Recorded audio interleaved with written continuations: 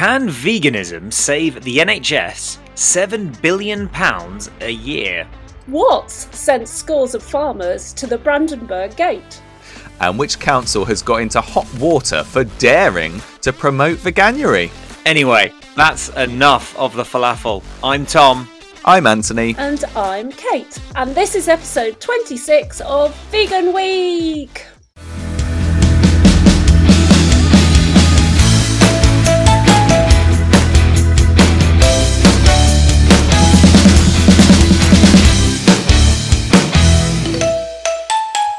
Welcome to episode 26 of Vegan Week. You're probably listening to this sometime in April because we're just putting out so many episodes each week at the moment. Enough of the falafel is at full speed.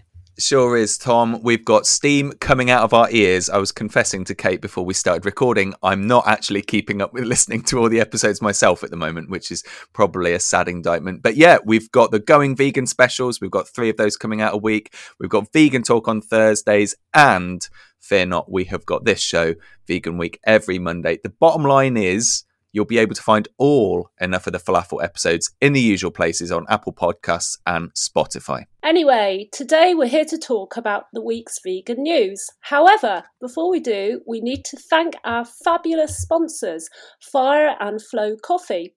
If you love great coffee, want to spend your money with vegan businesses and love a cheeky discount, head over to fireandflowcoffee.co.uk and enter falafel10.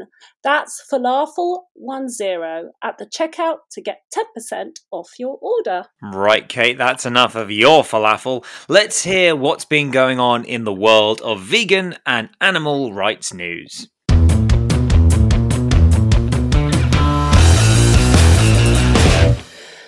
So, as with every episode of Vegan Week, our mission is to give a balanced and informed rundown and commentary of our top 10 vegan and animal rights news stories from the week.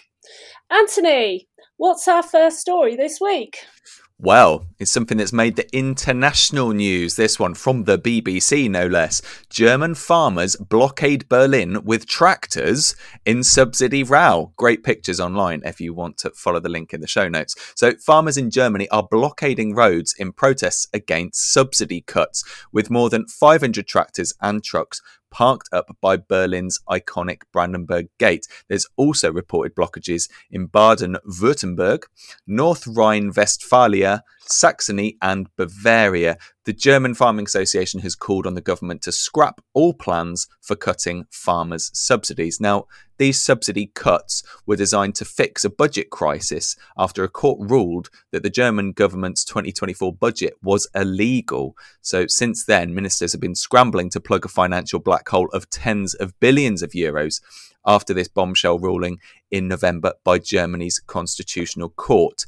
Now, subsequent proposals to end farmers' tax breaks on agricultural diesel have already been watered down, with the change now set to be phased in over time, so that the protests seem to be having an effect already. It hasn't assuaged farmers' anger, however, and in heated scenes, a group of protesters even prevented the Vice-Chancellor from disembarking from a ferry last week. Kate, it's almost as if animal agriculture wouldn't be viable without subsidies. Yes, indeed. To be clear, the subsidies apply to all agriculture, not just animal agriculture. It's about vehicle tax subsidies. It's about diesel as well, isn't it? So yeah, so it's from an environmental point of view, but obviously it's still hitting the headlines, isn't it? And I don't know about you, but I think it's just good that subsidies are kind of on conversation, because I just don't think the average person on the street knows quite how subsidised agriculture is, whether it's animal agriculture or arable. Yeah, absolutely. People have no idea. And if it wasn't for the subsidies, animal agriculture in particular wouldn't exist really, would it? So same in this country. Their tractors look very smart, I have to say. They're all brand spanking new. Did you notice? I wouldn't mind one of them. Are you getting tractor envy, Kate? No, I think, it's like you've just said, Kate. I mean, it's it's all about, getting these subsidies on people's radars, as we say, because the agriculture industry is subsidized to the hilt. And then, of course, you add into that, the animal agriculture side of things. And, without those subsidies and taxpayers' money going towards those farms and places, these places wouldn't exist. So if nothing else, it just brings to light, how much the governments in Europe, especially, and around the world, pour into the farming agriculture that are in these countries. And, let's shine a spotlight on how, subsidies are used in the UK. Let's, start putting pressure on the UK government to reduce these subsidies so we can see less animal agriculture and more vegetable agriculture. Yeah, and it strikes me as well that actually this one thing, so it's on vehicle tax, that sparked like huge public demonstrations.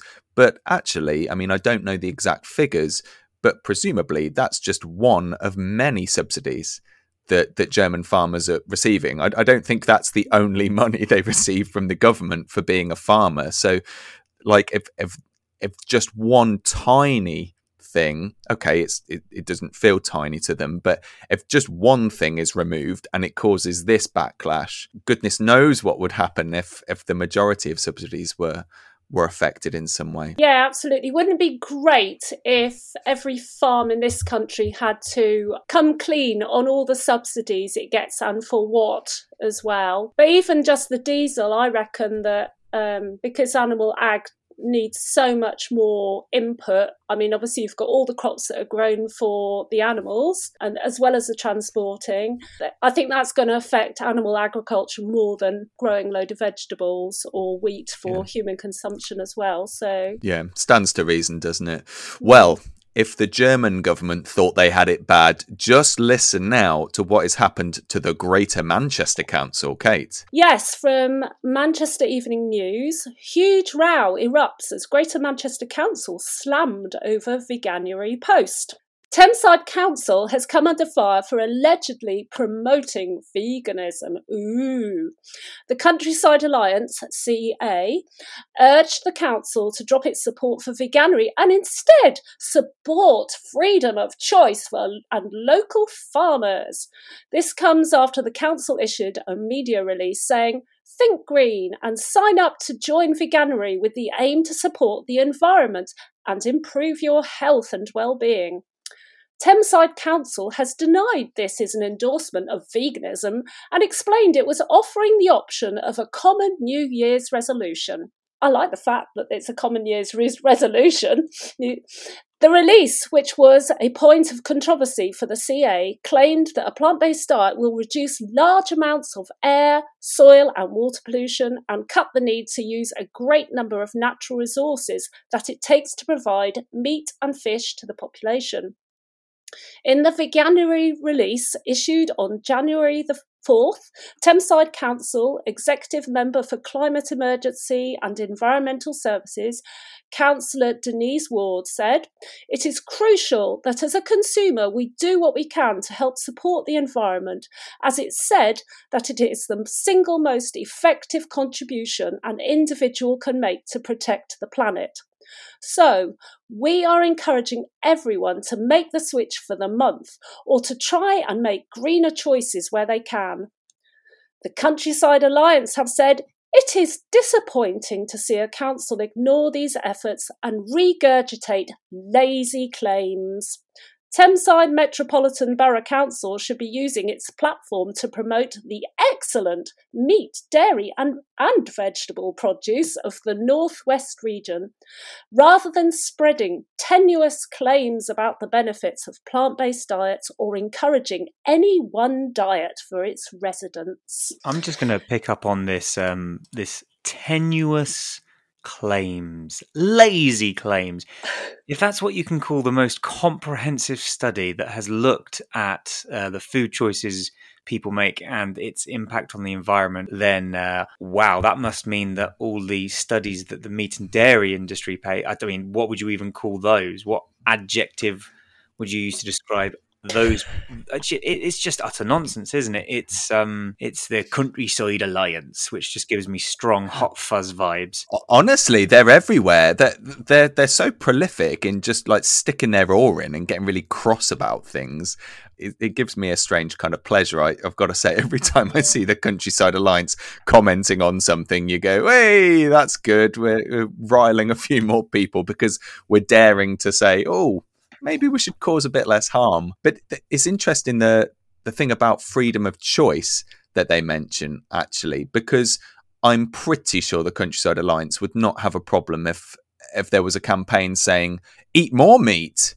Well, that's not freedom of choice then, is it? You know, I think we've got to give adults the benefit of the doubt that they can make their own choices. And just because a council is saying, maybe you should do this. Like there's signs in lots of cities saying, oh, everyone, you should car share, or why don't you get the bus? Well, people don't have to follow it. You don't see people car sharing all the time, do you? Like, people don't just follow the council because the council have said something. I mean, they just need to calm down. Yeah, that's not going to happen. And I think these people are clinging on for dear life to remain somewhat relevant. I mean, I think it's this idea as well about supporting farmers. I think, veganism and plant-based, it does support farmers. Arable farmers. So, they're arguing like, oh, poor woe is me. Oh, no. Veganism, it does support farmers. I think that's just so it. Yeah, as I say, I'm sort of like tripping over my words here, but I think I'm so bemused by those quotes from the Countryside Alliance, which I just have to read in that Hot Fuzz style voice. Kate, what do you think about all of that? They're not exactly holding a shotgun to people and saying, you must do veganuary, are they? You're right, it's a complete choice. But I mean, when you look at it, they've sort of gone on about the usual stuff about pioneering regenerative farming techniques that reduce emissions and increase biodiversity. They don't mind pumping out those lies, do they? And I am really pleased to see the council kind of standing up to them, to be honest. Yeah, absolutely. Yes. Yeah, I mean, we saw it with the NatWest story a month or so ago, where just a little bit of pressure from the NFU, and then they go, oh, no, sorry, we didn't mean it. Whereas, like, yeah, the Tameside Council are saying, no, get back in your corner. Like, you're misrepresenting our words. Like, we're sticking by this. People should be considering this. Like, we're not mandating it. Shut up. Let us say what we want to say. Yeah, definitely. Good for them. The bit where they claim that British meat production is amongst the most sustainable in the world is like saying we have the most humane slaughter in the UK. Oh, hang on a minute. They do say that, don't they? Yeah. Yeah, I don't know. Yeah, right. Let's go to our headline story for this week now. It sounds like after his vegan lunch date last week, Nigel Farage has been working some propaganda for the vegan movement. Tom's got more on this one. I certainly do. Yes, this is from the Office of Health and Economics. As reported in Practice Business, veganism, a £7 billion lifesaver for the NHS. You never know, you might even see it on the side of a bus. Yes, new research unveils potential savings of £6.7 billion per year and over 2 million fewer disease cases if England adopts a plant-based diet, urging policymakers to consider the health and financial benefits.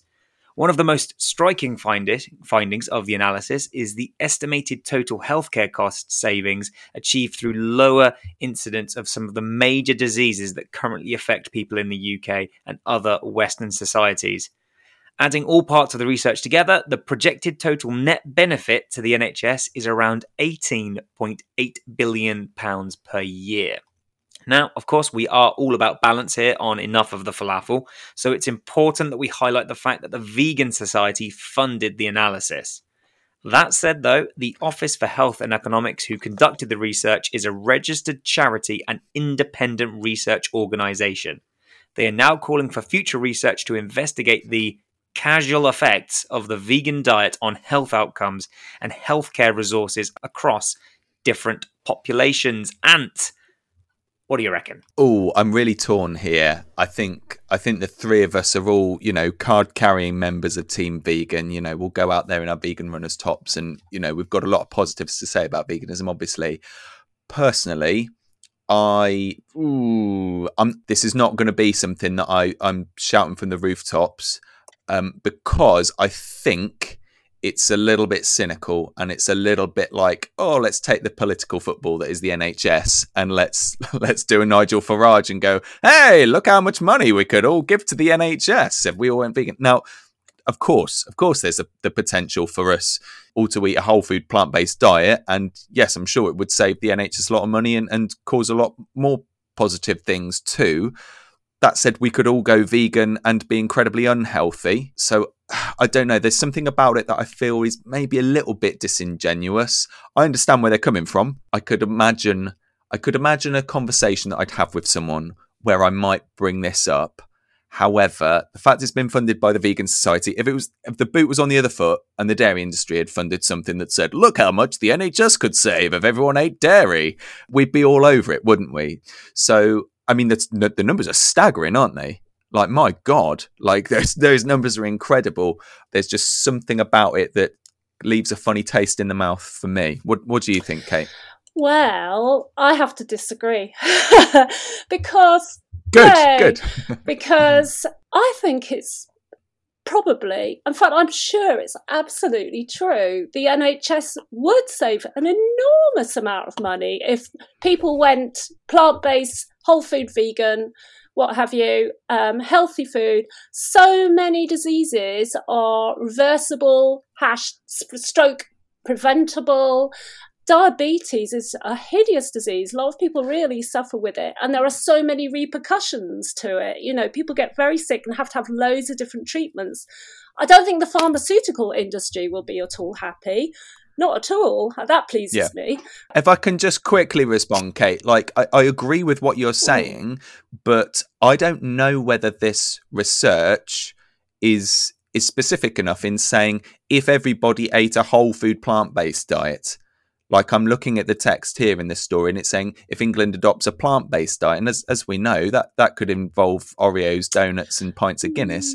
That's not going to help. So I think we just maybe need to be a bit more precise. I think, obviously, well, no, not obviously, but a healthy plant-based diet, a whole food plant-based diet. That's what I'm thinking they're talking about, really. Not the Oreo diet. Yeah, but we've got to get that across. Otherwise, it's a kind of pointless headline, isn't it? And then if we don't make that, I'm slightly catastrophizing here, but if we don't make that clear, then that opens the door for the kind of headlines that we saw last week, where the Daily Mail go, "Oh, did you actually know that vegan pizza is not particularly healthy?" And it's like, well, yeah, of course we know that, but I think because we're vegan, we know that. But whereas people who've not lived as vegans, that they might just see it as something that's always healthy, and we've got to just make that distinction. I think you both raise very valid points. I think the key word that's missing there for me as well is whole food plant-based, because unfortunately you're right, Anne, a lot of people, unfortunately misguidedly will think, oh yeah, if I eat a plant-based beef burger or a Beyond Meat burger, that's fine, that's going to be healthy because it's vegan. So I do think there's, and then of course, as you say, certain publications will jump on that as well. Veganism's failing because vegan burgers are really unhealthy. Obviously, they're not meant to be healthy. They're meant to replicate the taste, the textures of animal products. So I do think that it is a slightly misleading headline, and but I do think, on the other hand, Kate, you are right, because we know there are so many studies that show, a whole food plant-based diet reduces the risk of things like stroke, heart disease, certain types of cancers. We know this. The science is abundant. I just think that it needed to be a bit more specific, as you say, Anne, with. Well, even just change the headline. Instead of being veganism, a £7 billion lifesaver for the NHS, say whole foods plant-based diet, a £7 billion lifesaver, because veganism is a lifesaver for animals. That's what veganism is, isn't it? And yes, of course, within there we've got this beautiful bonus of a whole food plant-based diet that can do other stuff too. It conflates the ethical stance of veganism with plant-based diet, and I think that's a distinction a lot of people Yeah, I've stopped going to the zoo, and that's going to save the NHS money. It's not related at all. Like, we just need to get the terminology clear, don't we? 100%. I'd like to see the hospitals take this on board. Can you imagine that? I mean, how are they going to get rid of all the junk food in there for a start? Yeah, you can't move for crisps and cakes and you've got all the processed meats and everything. I just, I don't know how on earth they would tackle this. 2.5 years ago, when my son was born, my wife was in hospital giving birth, and just it was, as you say, Kate, staggering. The food options that were available in the canteen or that were brought to patients, and you just think that there's a... Tom, what were you doing in the canteen while your wife's in labour? Just having a bit of a stretch in the old legs. No, I was bringing that. I was on tea duty and food duty. I will say though, the NHS at our local hospital did provide some lovely vegan options for us, which were brilliant. But generally speaking, on the menu, or you think, people are getting all sorts of processed meat, and it just makes you sort of cringe and think, oh, what are you doing? You're already in financial trouble, NHS. Don't make it worse for yourself. But no, definitely. Well, while we're on the subject of studies with speculative numbers, let's hear about another bit of number crunching with less positive sounding outcomes for animals. Yeah, less positive sounding at the outset, but I'm pretty sure we can debunk this. This is from our favourite website, Farming UK. Meat and dairy offer 30% better value than vegan alternatives, study says. So a major new study claims to have revealed that vegan and vegetarian alternatives cost the public 30% more per calorie than dairy or meat equivalents. Now, hold your emails. We are going to look at this in more detail than just the headline. The story reads as follows. The 16-month study concluded that meat and dairy products give consumers far more bang for their buck than plant-based alternatives, commissioned by Kite Consulting and AB Dairy. It compared two baskets of randomly selected vegan and vegetarian foods and brands. This was done on a monthly basis with their conventional twins from three supermarkets, Tesco, Sainsbury's and Asda, running from June 22 to November 23. So, for example, a meat substitute mince was compared with beef mince, vegan sausages with pork sausages, vegan burgers with beef burgers, fish-free fish fingers, that's a mouthful, with fish fingers, vegan cheese with cheddar, oat or almond milk with cow's milk. Standard, premium branded and supermarket owned ranges were included in the study, with vegan and conventional products within the same categories being compared. So what are the numbers, I hear you ask? Well, analysis showed that across all products from all supermarkets, consumers paid an average of 42 pence per calorie for vegan alternatives, compared to 30 pence per calorie for conventional foods and brands.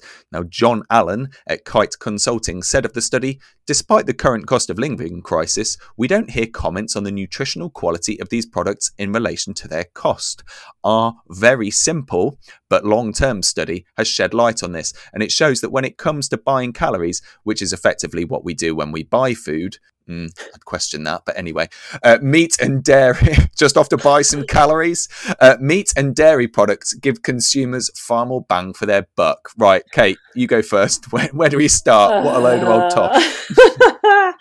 Yeah, load of rubbish, isn't it? What stands out for you initially then? Well, for a start, it's rubbish, isn't it? A vegan, plant-based diet has been shown to, who was it, Oxford? I can't remember who did the study. Somebody did the study to show that it can be as much as a third cheaper than an omnivore diet. So, and mostly as vegans, we don't eat those sorts of foods, do we? They are more transition foods and the occasional food, perhaps. They weren't comparing chickpeas or anything like that, were they? I don't know. What do you two think? Well, I ran the numbers on chickpeas because I Oh, was looking at that and thinking 42 pence per calorie for a vegan alternative. I was thinking, well, hang on, I have like 2,000 to 2,500 calories a day. Like, I'm not spending that much money on food. And so I did some like basic grocery staples. And like, yeah, like a tin of chickpeas is about 70p or maybe a bit cheaper,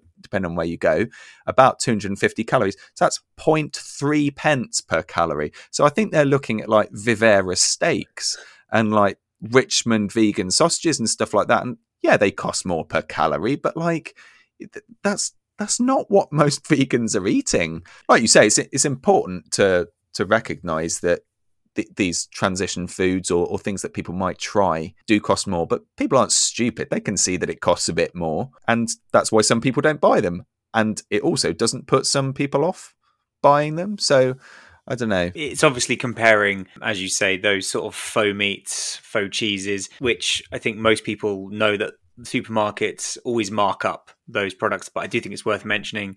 I think it was Tesco recently.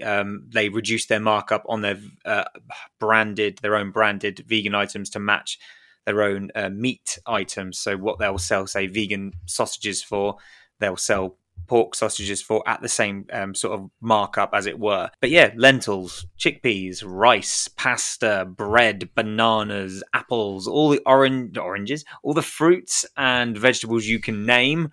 It's just nonsense. These are some of the cheapest things that you'll find in a supermarket. So it's obviously Yeah. comparing it to the faux stuff, which I enjoy that. I love me a bit of faux Yeah. stuff. I love me some vegan cheese. And what does that include? Tofu, tempeh, and all those other stuff that's decent and healthy for you. So it's obviously got an angle, hasn't it? But as you say, Kate, there's been a study that goes out and shows actually you could save, I think, as you say, about a third off your food bill if you went into a more whole foods, plant-based diet. So I think most vegans know that they will spend more money on their food bill, perhaps, that if they buy a lot of that faux stuff that replicates meat and dairy than if they have a whole food plant-based diet. So that's not news to us, but obviously it's a sensational headline that's being used to sort of, go, oh, well, if you go vegan, not only will you not get enough protein and your bones will melt, it'll cost you more money as well. Just stick with dairy and meat. It's just one of those sensational headlines. I just think as well, though, like I'm not going vegan to try and save money. Julie pointed out last week, it does say on Veganuary's website, oh, you might save money on your shopping if you go vegan, which I'm not entirely keen on that angle. But anyway, like that's not why I do it. And if I have to spend a third more on my shopping to avoid slaughtering innocent animals, fine, bring it on. Like I don't care. I'm not made of money, but at the same time, like, I'm spending what, 50 quid on groceries a week with my partner. Like if we have to spend, if we would spend 40 as omnivores, well, I don't care. I'll spend an extra tenner. But it's as we've said, you don't have to eat that way. And going back to our first study, first story, looking at subsidies, I looked it up online. Around 33% of animal farmers' income comes from subsidies. So if we take away those subsidies, how much are pork sausages costing then? How much is dairy cheese costing then? It's costing way more than 30p per calorie then. You're then starting to look at what, 50p, 60p, 70p a calorie? So let's be honest about the cost, because if we're not paying for it at the till, we're paying for it in our income tax or our council tax or whatever. It's really disingenuous, and it's a shame that motivated vegans are the people that have to point this out, rather than, wouldn't it be nice if there was just general integrity in, I don't know, scientific community or the media that could say, yeah, come on, let's look at this a bit more closely. You're so right, Anthony, and I think perhaps they should put other things apart from calories on their products. Let's have their CO2 output, or nitrous oxide and methane out. Let's have how much pollution they caused, how much water they used to create their products, all those things, because those are the hidden costs as well that we're all paying, all of us. So, and our grandchildren are paying for them too. Right, I feel like we're on a roll here. Come on, we're going to take Farming UK down. There's another Farming UK story on the list this week. Let's get it out there now, Kate. What have we got? Why not? The headline this time reads, DEFRA survey highlights disease risk in animal feed storage units. Now, I'm a little confused here because I thought that farmed animals grazed on fresh pastures of grass. I've never seen huge silos of animal feed imported from across the world in meat ads. Anyway, a new DEFRA survey has highlighted the risks of disease in animal feed storage units, with farmers advised to regularly clean such facilities. Following a survey in late 2023, DEFRA has released advice to cattle farmers to help reduce the risks of disease in animal feed storage units. The advice highlights the importance of cleaning animal feed storage areas, containers and equipment regularly and thoroughly. This will maintain healthy and productive animals, avoid unnecessary contamination and reduce the risk of disease on your farm, DEFRA says. I hate that, don't you? Healthy and productive animals. Anyway, Tom, good to know that animals' health and productivity is important to animal farmers. Yeah, of course. I mean, I'm a bit confused because I thought it was animal welfare that was the single most important thing to our farming community. But no, apparently it's all about the productivity. But you know, they've mentioned silos. It's like they're saying the quite a bit out loud now. This is a far, far flung thing from the lovely open plains of grass that we see cows and sheep and pigs on, isn't it? This isn't normally something we would hear about in the media at all. It's like one of the things that like to hide away. But it just shows how poorly treated animals are in animal agriculture, and it's just how bad that their food is looked after. The farmers can't even be bothered to clean it, and to keep it in good working order to so the animals aren't getting ill. It's one of those stories that you read or you hear and you just sort of think, my goodness, do we have such a low opinion of these animals that's what we've been reduced to as a race, a human race? That's how lowly we think of some animals, and it's just really sad. That's it, isn't it? Like you live with 2 rescue dogs, Tom. Like, do you clean the plate that they have their food on occasionally? Clean their bowls? Am I supposed to do that? Yeah. Next you'll be telling me I should take them for a walk or give them a bath. I am being sarcastic, everyone. I don't want to rescind my vegan card. Yeah, it's basic stuff, and maybe an argument against that would be, well, we're looking after animals at a huge scale. We can't give the same attention that a pet or companion animal owner can put in. Well, maybe that's an argument against doing that then, isn't it? If you can't look after the animals properly, if you can't make sure that their food is free from contaminants because you can't be bothered to wash out their storage facilities from time to time, maybe you shouldn't be looking after that number of animals. Looking after, of course, being a rather ironic phrase there, but no, it's like you say, this isn't really going to be one of the biggest headlines of the year, but it does just show, doesn't it, that the reality of animal ag. Yeah, it just makes me wonder about the food. It's mouldy, bug infested, and I mean, when you read the article as well, it talks about that they're still getting cases of BSE, and you think, oh my God, is that getting out into the population? I mean, the poor animals, it's a horrendous thing. But I actually had somebody nearby me a few years ago who died of Creutzfeldt-Jakob disease. He was a young guy. And, it does make you wonder if there's even some cases still happening within the human population. Yeah. And the fact that all the record keeping and the cleaning things are just suggestions, it's just suggested, it's not mandatory. You think, blimmin' heck, it should be, they should be on it, shouldn't they? But I guess probably they don't get inspected anyway. So that's why all those exposés of people going into farms are so important. Those people's filming what farms are like is so important, because that's how I always find that a lot of people in the general public that aren't vegans, it's very out of sight, out of mind. And some of these story like that might not resonate with someone who wasn't vegan because they just might shrug their shoulders and go, but if you give them the pictures of it, if you show them film of it, that's when it suddenly starts to hit home a lot more. So that's where, I think we talked about it a few weeks ago, that's where those sort of stories of people going undercover into farms are so important. And unfortunately, it is only when people start getting sick as well from various hideous, delightful diseases you can catch off of animals or their secretions or what have you. So, okay. Well, let's have a change of focus now. It's been brilliant to see how many new animal rights campaigns have been announced in the last week. Tom's got news of the first of 3 that we're reporting on this week. I certainly do, and this is one that's very close to my heart. OneKind.org reports that Scottish Greens to launch bill to ban greyhound racing. Yes, earlier this week, Mark Ruskell, MSP, announced his intention to bring a bill to the Scottish Parliament to ban greyhound racing. The legislation would make it illegal to hold races and put an end to Scotland's last remaining dog racing track.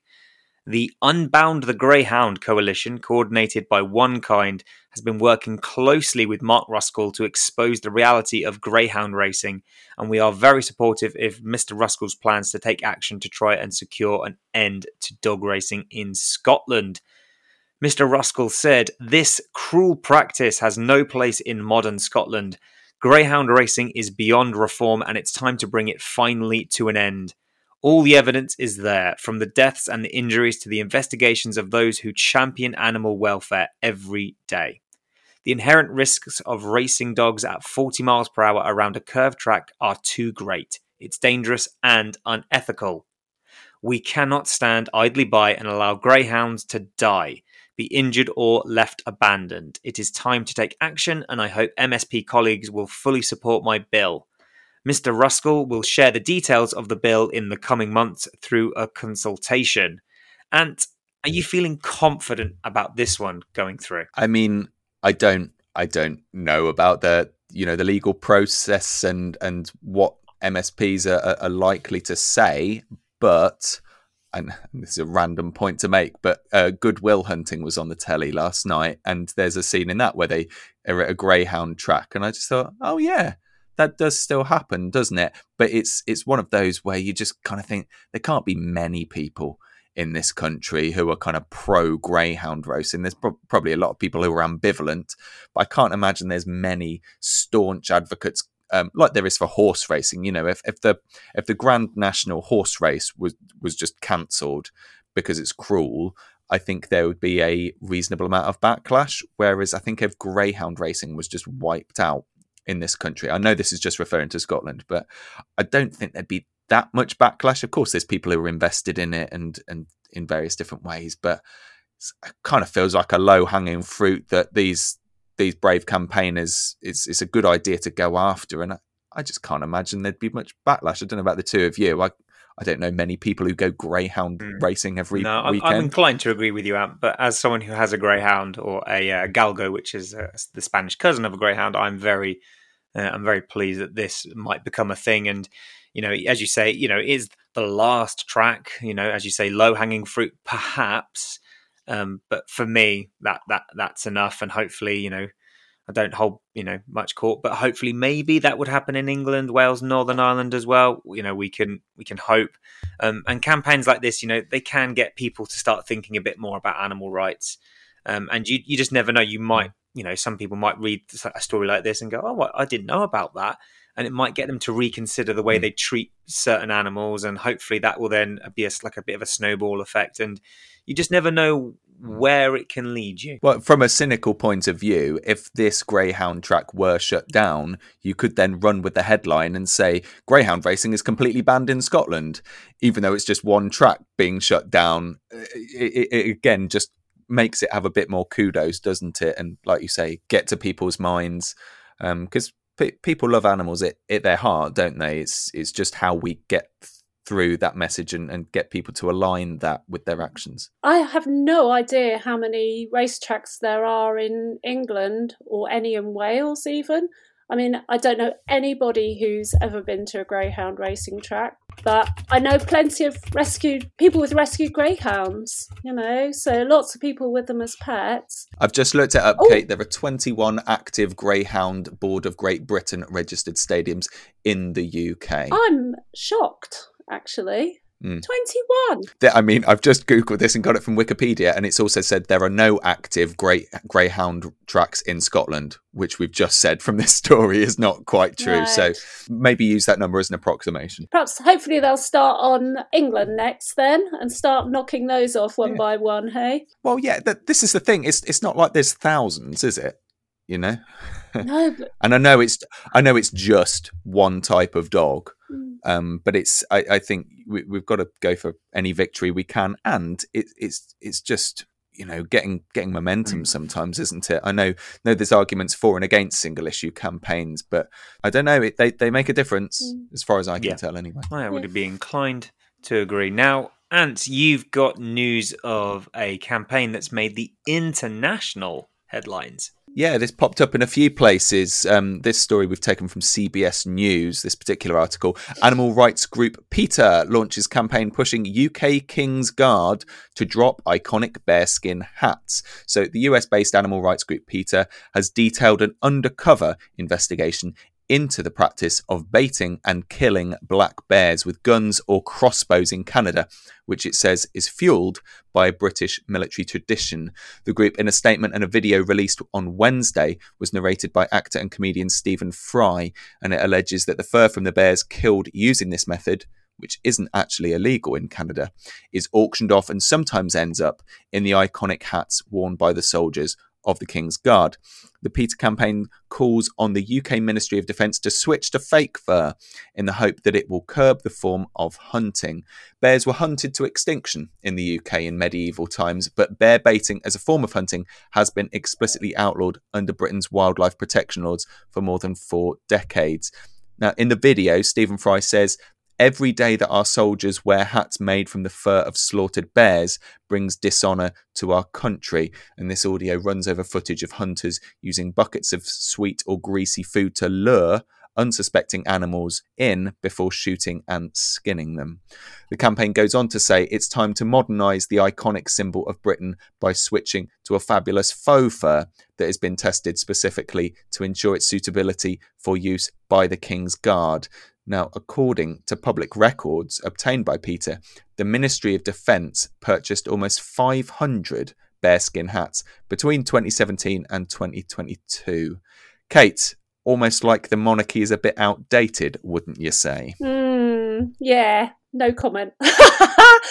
Yep. Oh, I've got plenty of comment on that. We can go anti-monarchy all day as far as I'm concerned. Okay, so can I. But hey, but yeah. If I can just, sorry, I've asked you a question. I held my tongue during the article. Stephen Fry saying every day that our soldiers wear hats made from fur brings dishonour to our country. I'd say generally the monarchy as a whole brings dishonour to our country. That's my opinion. But sorry, Kate, carry on. Yeah. No, indeed. Yeah. Oh dear, it's horrible when you watch the film. It's gross, isn't it? Just gross. And the fact that what do they say? Our guardsmen take immense pride in wearing the bearskin cap with its iconic image of Britain, and the quality of sustainability of the caps is incredibly important. Blah blah blah blah blah. You know, we've hunted our own bears to extinction just to make hats out of them. Now let's hunt bears in Canada as well to extinction. I mean, I wonder what are they going to wear after there are no more bears? You know, what will they go for the faux fur then, I wonder? Well, they say, I mean, this is PETA saying this. They're saying you can switch to a fabulous faux fur that has been tested specifically to ensure its suitability for use.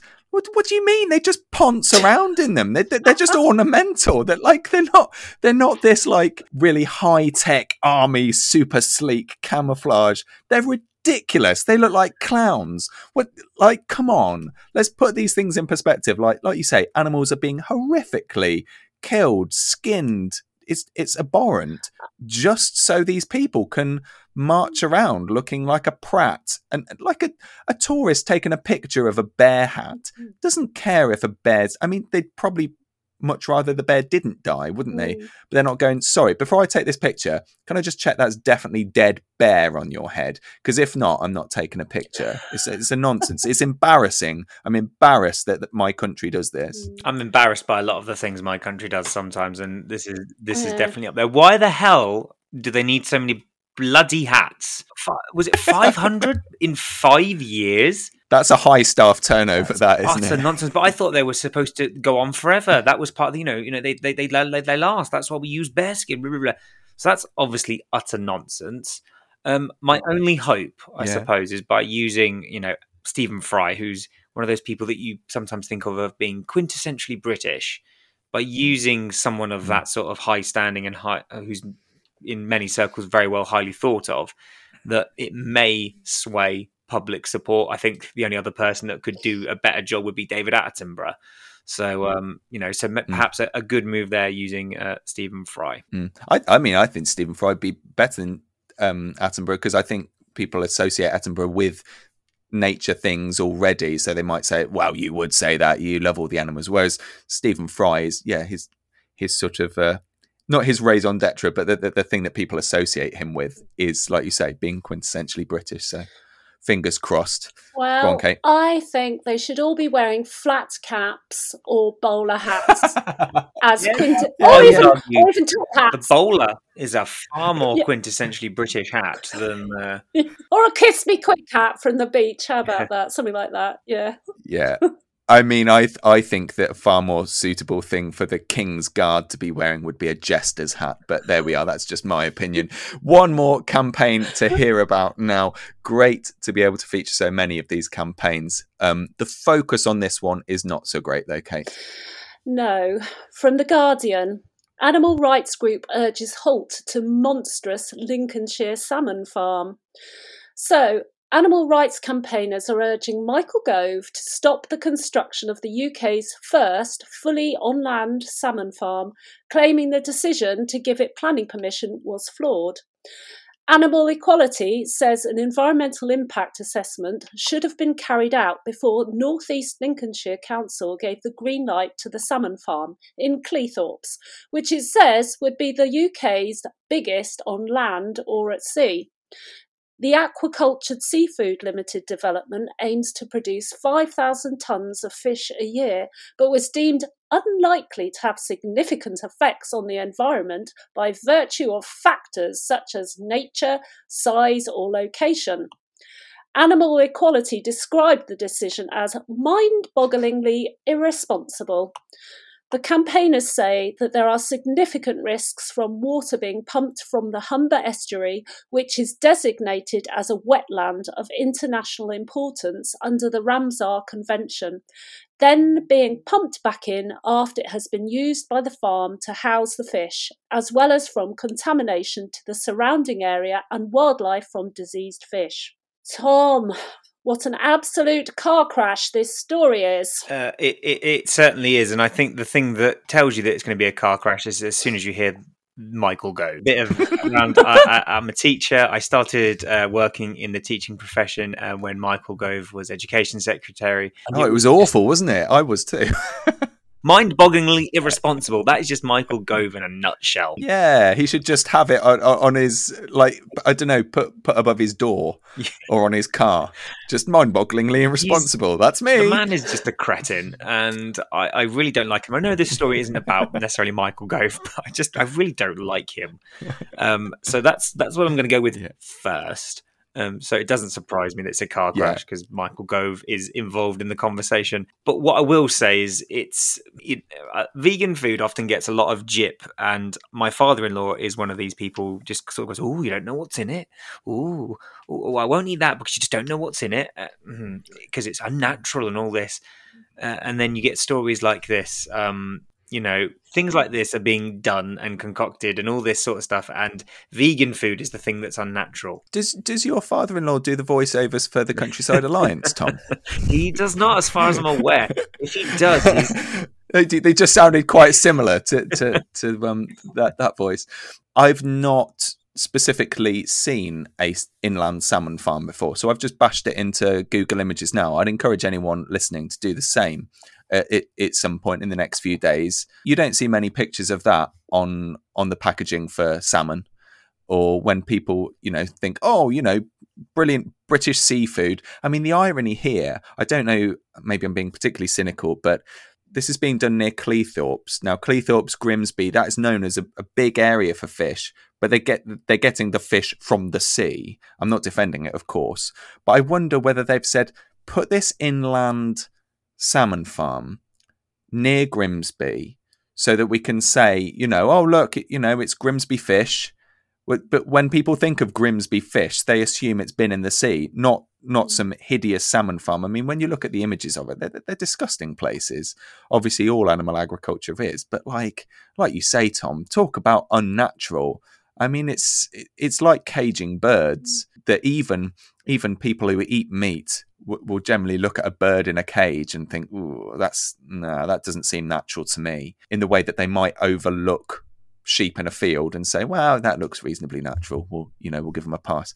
These salmon farms are disgusting and, mind-bogglingly irresponsible that it's just not being questioned by the authorities. Oh, they're incredibly cruel as well, aren't they? I mean, just, salmon, they're naturally they would swim thousands and thousands of miles, and, they're I don't know, and then they're going to be kept in these tiny little ponds, I guess, and then they're fed seafood, aren't they? Sea fish, ground up bits of sea fish.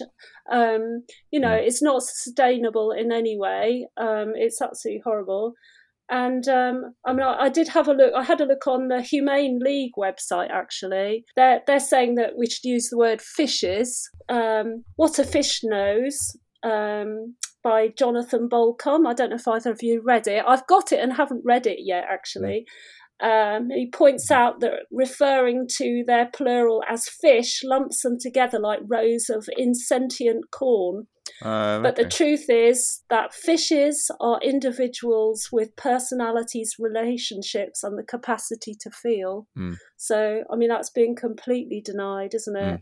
And plus, also, I wondered about the pollution aspect of it. And they say that the problem stems from the fact that a single fish farm containing 200,000 salmon produces the same amount of nitrogen as a city with 20,000 people. Jeez. And the same raw sewage as 63,000 people. I mean, that's incredible, isn't it? Yeah. It's just horrible. Yeah. And those poor things have to live in it until it's released or whatever. Good stats, Kate, good stats. Well, we've got just 2 stories left. First up, an update on one that's been rumbling along for the last couple of months. Tom? Yes, from greenqueen.com. Big animal rights win as South Korea bans the sale of dog meat in historic decision.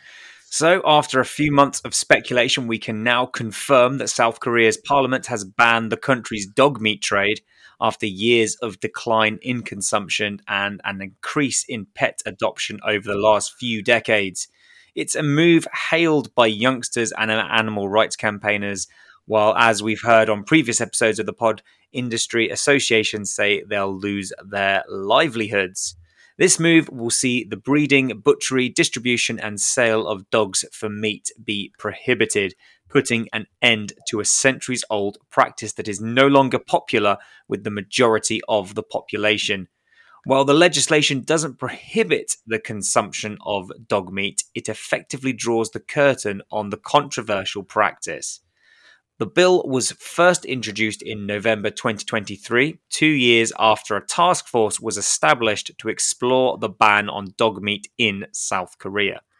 Support for the legislation grew after President Yoon Suk-yeol took office in 2022. He and First Lady Kim Kyun-hee are well-known animal lovers, having adopted 6 dogs and 8 cats. The law will come into force in 2027, giving the industry a 3-year grace period to transition away from the trade and find alternative sources for employment. After this, violators will face penalties of up to 3 years in prison, butchering carries a maximum of 3. Raising or selling a dog meat carries 2. And alongside a fine of 30 million won, which is equivalent to $22,800. In a survey released earlier this week by Seoul think tank Animal Welfare Awareness, Research and Education, over 94% of respondents said they hadn't eaten dog meat in the past year.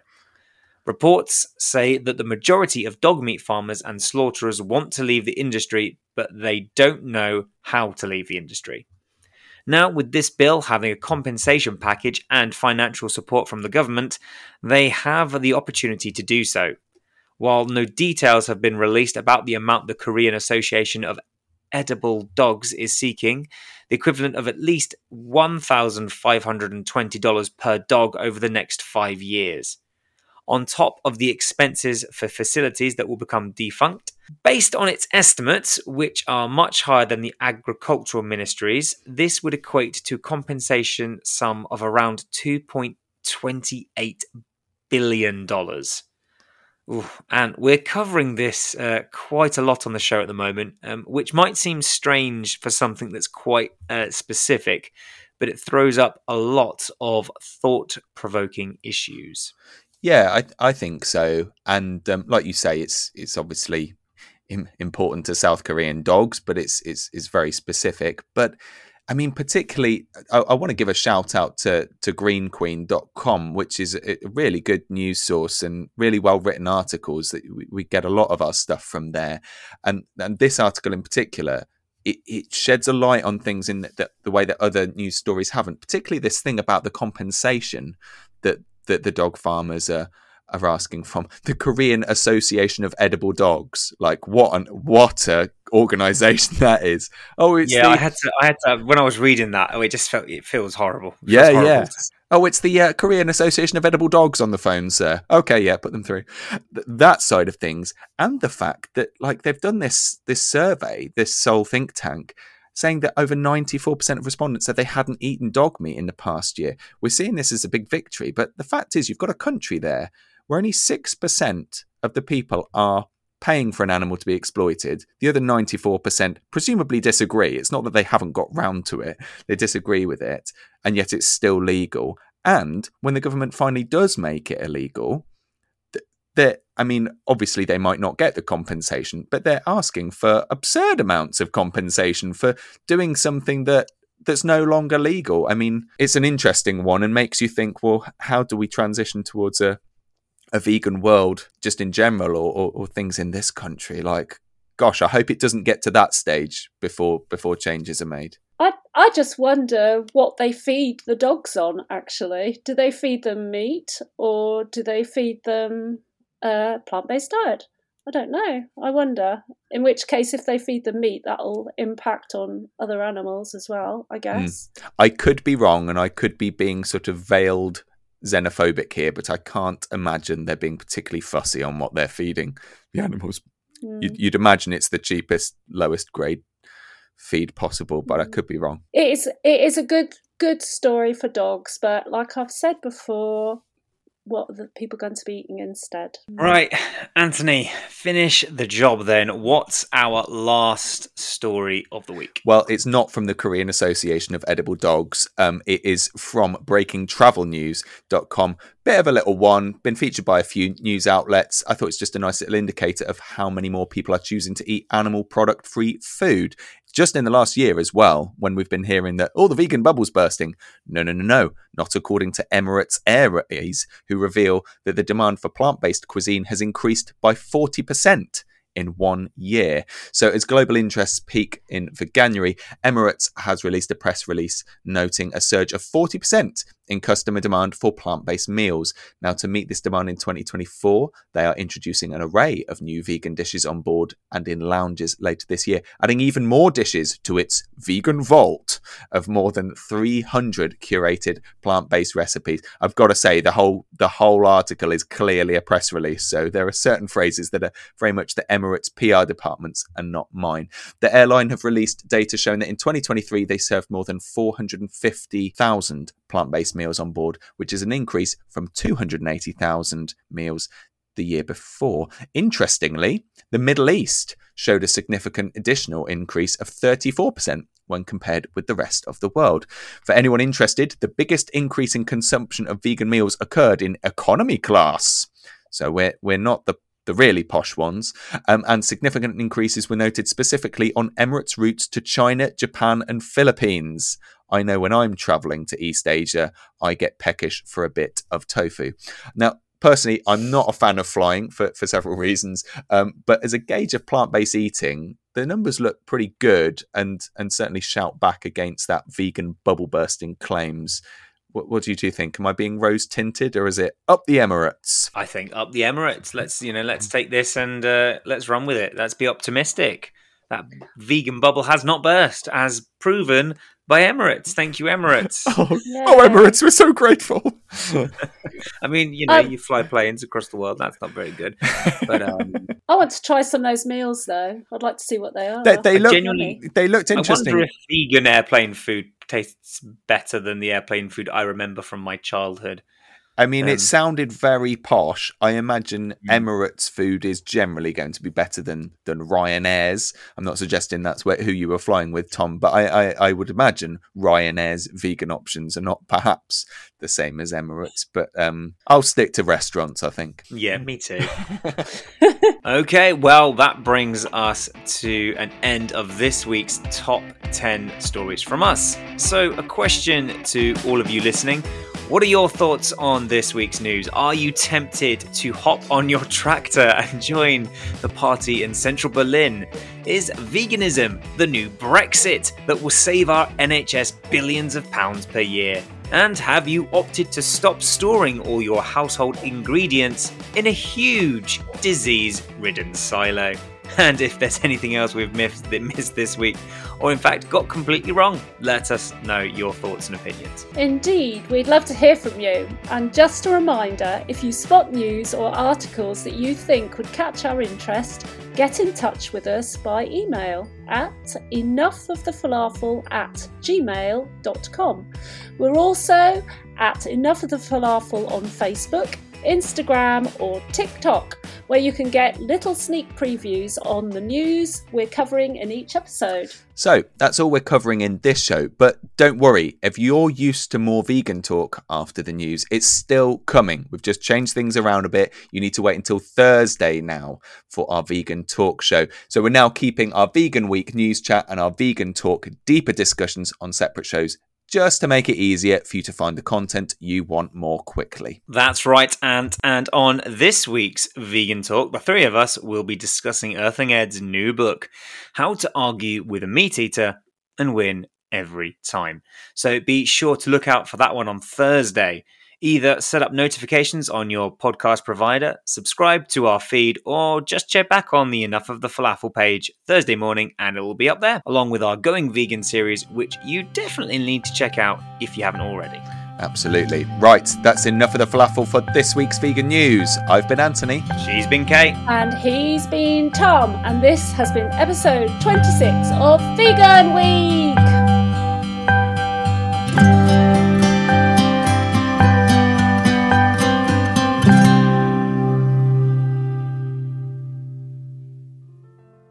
This show is kindly sponsored by our friends at Fire and Flow Coffee Roasters. And they're such great people, they're offering all Enough of the Falafel listeners a cheeky 10% off orders on their online store when using the code FALAFEL10. That's falafel, the number 10.